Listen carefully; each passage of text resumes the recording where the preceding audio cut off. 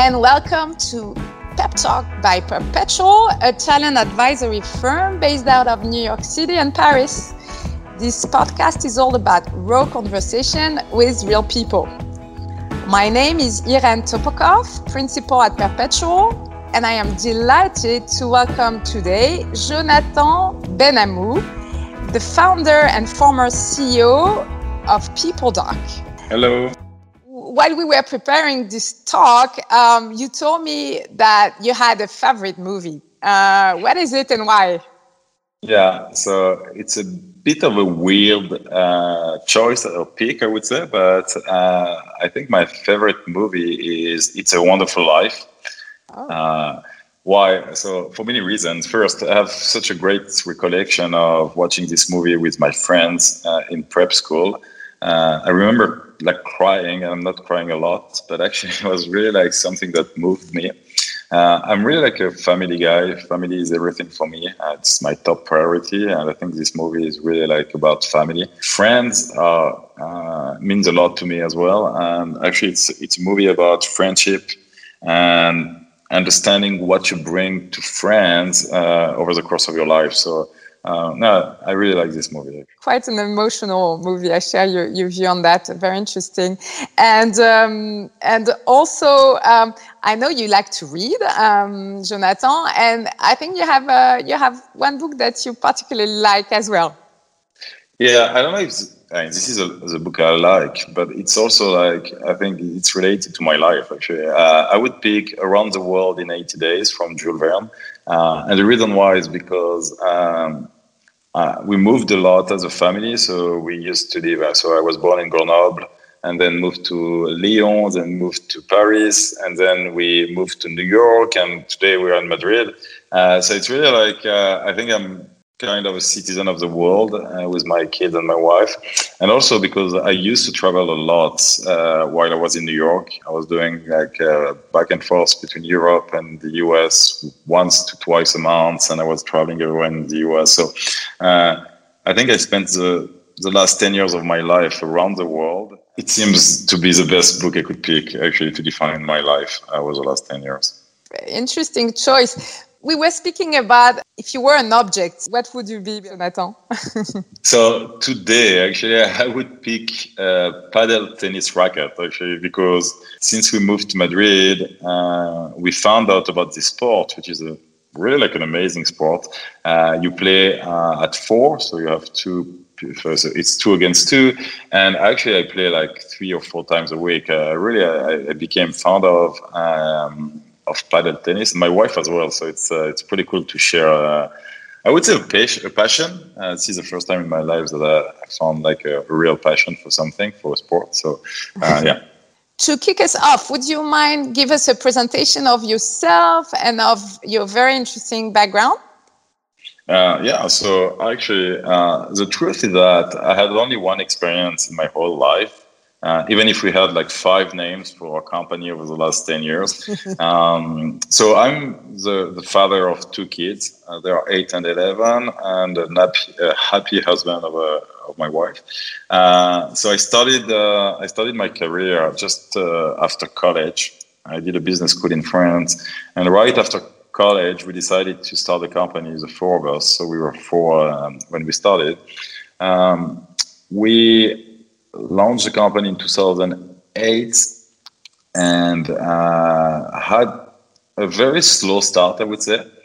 Starting in one domain, the goal was to disrupt the post service in France. So we did that for 2 years. And then in 2009, we decided to pivot into the HR space, starting to digitalize the pay stub in France. And then along the way, we added lots of modules to our software. So we added a module of employee file management, of case management, of robotic process automation. So we became really the communication tool for any large enterprise to communicate between the employees and the human resources department. I moved to New York in 2013 with my family, spent 6 years over there. We raised about $60 million over the course of the company. And I sold the company in 2018 to a group called Ultimate Software, which was a NASDAQ listed company. I became an executive over there and board member. The company was acquired 9 months after the acquisition by Hellman and Friedman, which is a very big PE firm based in the US for $11 billion.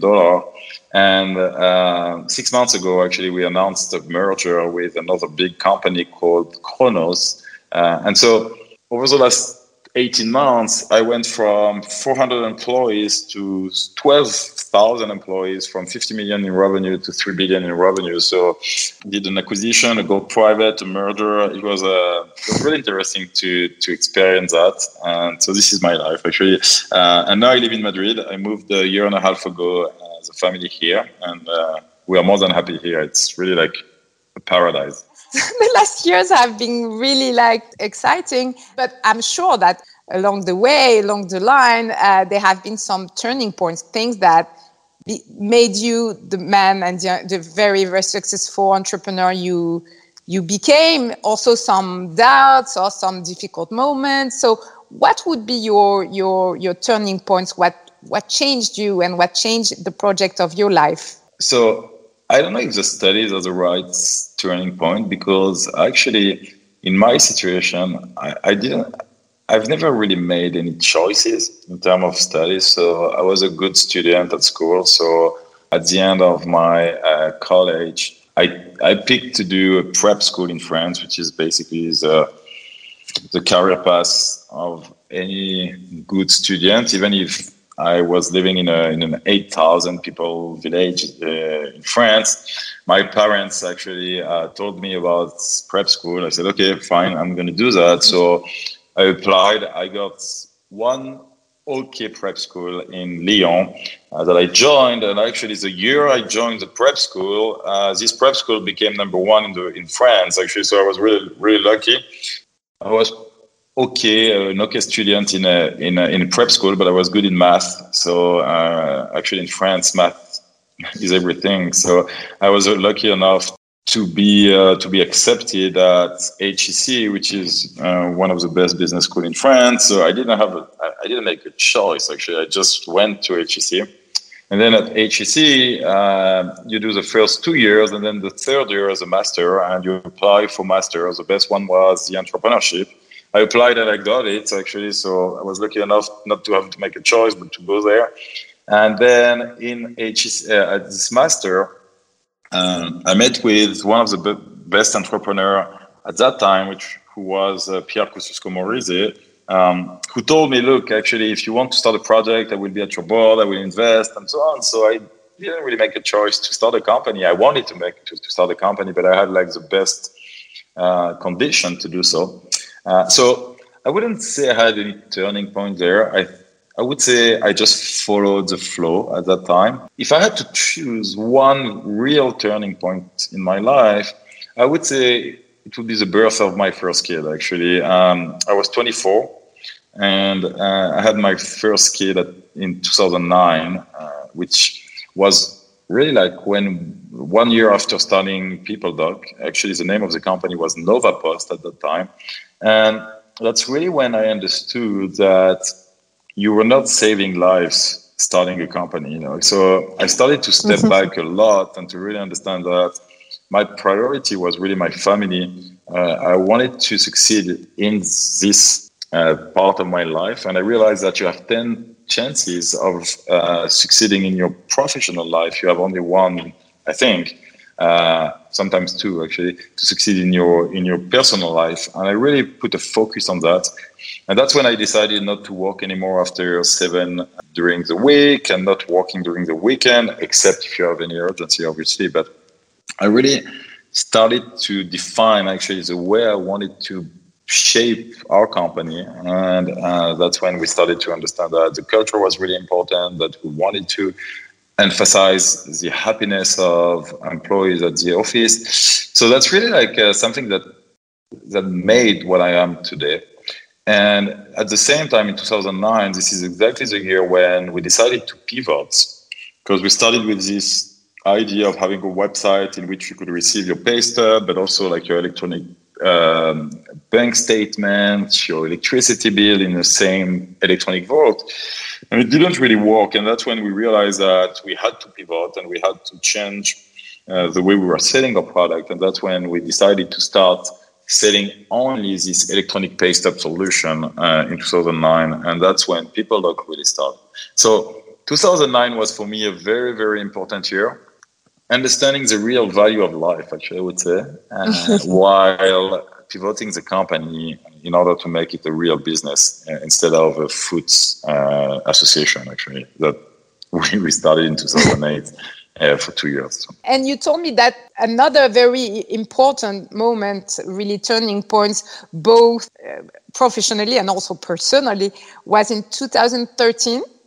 Yeah. So actually, PeopleDoc was really a very interesting venture in the sense of that actually for the first 5 years, I think we made like maybe 2 million euro in revenue, which is really slow actually, especially right now when you look at startup in France that are going from 0 to 5 million in 2 or 3 years.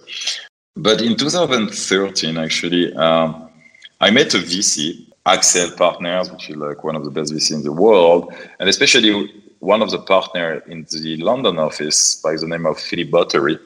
And Philippe came to my office in France. I was really like a French guy, not having any objective of going outside France. I was like, it was pretty cool, and actually the ambition was high, but not like, we never thought that we could sell our company for more than 30 million euros. That was really the number we had in mind for from 2007 to 2013. But he came to my office and he said, John, I would love to invest in your company. And first I was like, wow, that's amazing. Because these guys invested in Google, Dropbox, and so on. So it was really like the Graal for us, like the ultimate VC we could have in our capital. But at any point we thought we could have them. And he told me, you have a great business. Just the thing is that I would never invest in your company if you're not in the US. Mm-hmm. And so, and you should go to the US because you are the CEO of the company. You should start the business over there. And so he went out of my office. I went online. I took 4 tickets actually to go to New York, one for my partner and 2 other for our 2 wives. And actually we decided in April to go in New York for a week, actually for 10 days, the 4 of us. My wife has never been to New York at that before that time. We spent 10 days over there, met lots of prospects, lots of people. I was not speaking English at all, actually, so it was really interesting to see that I was starting from very far. And actually, we came back in April. I went to see the board in June, telling them, look, guys, we need 1 million euro to start the US. Would you agree on investing? Everyone said yes. So I was not married. I had 2 kids. My wife was a dentist, so she couldn't practice in the US. We have no customer, no prospect, no partner in the US. But actually, we decided to get married in September. Obviously, I love my wife. Actually, this is not the only reason why we got married. I mean, going to the US was not the only reason, but actually, we did it on the 24th of September.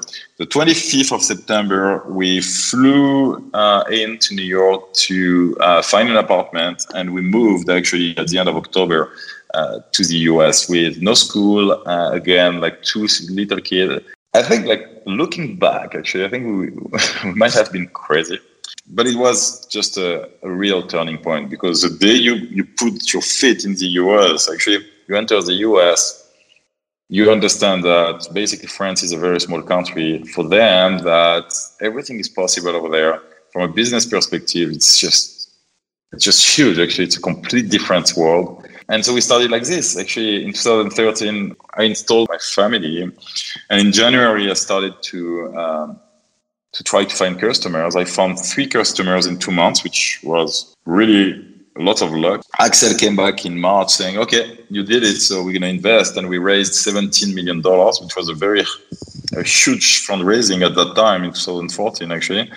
There was, I think, the largest fundraising of the year for a French company. Axel told me, you need to scale now. Actually, you need to scale because you found your market fit and so on. So I started to hire 25 people, and I didn't sign any customer for a year, actually, in the US. So it was just a very, very, very complex period, but it helped me to understand a lot of things, actually. First, that I didn't understand anything about the American culture. So I think like you can consider American people being as far from you as Chinese people are from European people. The only thing is that you understand the language, you understand you think you understand the culture because you have Disney, McDonald's, Coca-Cola, so you think that they're close to you, but the reality is that they're really, really far. I started to understand that I had it to really like do a wash out of my pretending understanding of this culture and to really start from a white paper, a white sheet, and which I did. I had to fire most of the people, rehire executive people who knew about the American way of doing business, putting in place processes, like a new way of doing marketing. And so we restarted, actually, we rebooted the company in 2015. And from there, we had a great success in the US. And then I opened Germany, UK, Spain, and so on. And so that's when it really started. So. Super interesting how meeting some key people can help you shift pretty quickly as well. But I don't see any other reason why you would have a turning point in your lives than just meeting people. Actually, everything is about meeting people. So every single thing is about that. So every time someone is telling me, oh, I don't know what I'm going to do next, I don't know if I should do that or that, my only advice is meet people, meet as many people as you can, and just put an objective to yourself to do 3 lunch every week with 3 new people. And this is the only way to learn. This is the only way to have luck, actually. It's not like you won't find an idea by yourself. You won't find a team by yourself. You won't find a customer by yourself. You need to meet people. And that's the only reason why you have this turning point, which brings me to the last turning point, which is 2018, which was also a matter of meeting people. Actually, at the end of 2017, we were raising another round. Actually, we had term sheet to raise $50 million, which would have brought us to raise north of $100 million. And at the same time, I met with an amazing guy who was the head of M&A and partnership of Ultimate Software. We started to speak. I was not to sell. We were growing by 100% a year. I didn't want to sell the company, but he hooked me, actually. So we spoke, and then he introduced me to the chief product officer. The chief product officer told me, you should meet with like our CTO and our COO. I did it, and then the president, and then the CEO. And I just found an amazing company, actually. Amazing company because they were investing a lot in people. They were believing in people. They were like focusing on happiness at work. And so at that time, I said to myself, actually, with my partner, we said, look, we had 2 choices. The first one is to keep going, to raise $50 million, to go for an IPO, or to sell the company over $1 billion in 3 or 4 years from now, which we had like maybe 1% chance to achieve, but we had this 1% chance, which was amazing at that time. If you do that, then you don't choose your exit door. So you don't choose who you're going to sell the company because you reduce the number of acquirers. You don't choose the culture of the company that is going to acquire you, and so you won't be really like true to yourself in a sense that you promised lots of things to your employees and actually you can't control your future. Or the second choice is like you can sell the company now, you know exactly who would be the acquirer, you know the house you give to your employees, and basically you stay loyal to your values and your promises, and you're going to be able to look in the eyes of your employees for the rest of your life saying, I made this choice for you. And actually, and that's what we did. Actually, we decided to do that. So we sold the company for $300 million to Ultimate Software at the time. And I will never regret this choice. Actually, I think that was the best choice we could have made. We are really happy and proud of this choice because the future, the integration was amazing. People there were not only pretending, but they were really like they were saying they were. So it was just a great choice. No one left after the acquisition. Everyone was celebrating the acquisition, which is amazing. We made rich most of the people at the company because they all had equity. Cool. So it was really good. a really amazing story. And I think you have some key messages that are really important to you. Yeah, but I don't know if there are messages more than just commitment or like, I don't see myself working in a different way. I think like all companies should be the same. First, you're not saving lives. And especially if you're not in the healthcare industry. I don't understand people who look at the other like and see which one will finish first. And so just I have to stay until 10 p.m. or I have to just like work every single day, including weekend and so on. So my conviction is that if you can come to the office with a smile and go back home with a smile, and you will succeed, actually, which means that if an employee comes to work with a smile, it means that he likes his work. But if he goes back home with a smile, it means that he's happy in family. And you cannot be happy with your family if every day you come back at 11 p.m., if you are stressed all day. So it's really like a balance to find between professional life and personal life. And that's really important. Second, I think like if employees are happy at work, all your customers will be happy because they're going to feel it. They're going to spend good time with your employees during the project, during whatever, like a webinar. They will want you to succeed, and that's really important. And third, I think every single employee should feel to be part of the venture. It's not your venture; it's a team venture, and so that's why we gave equity to 100% of the employees. That's why every Christmas we were doing customized presents for every single employee, basically. And we had to know them. So we were taking like 2 or 3 days of PTO with my partner, going to stores to buy. We had a list of each employee, and for each employee, we knew what they liked and so what we should buy to them. So I think like a venture is like really like a group of people doing something good. Actually, it's not like 2 people being the CEO and COO and leading the company. It's like you want every single strat of the company to be as motivated as you to do some great things, and that's really important, I think. So you should trust your employees. Actually, I think trust is everything, and as long as you trust 100% of your employee, then you don't need to look at what they do every single day. You don't need to micromanage. You don't need to do like one-to-one every single day to look at what they do. I think like people are as smart as you. And so trust them. And actually they're going to trust you and they're going to protect the house. They're going to protect the company. And I think it's easier to manage a business like this.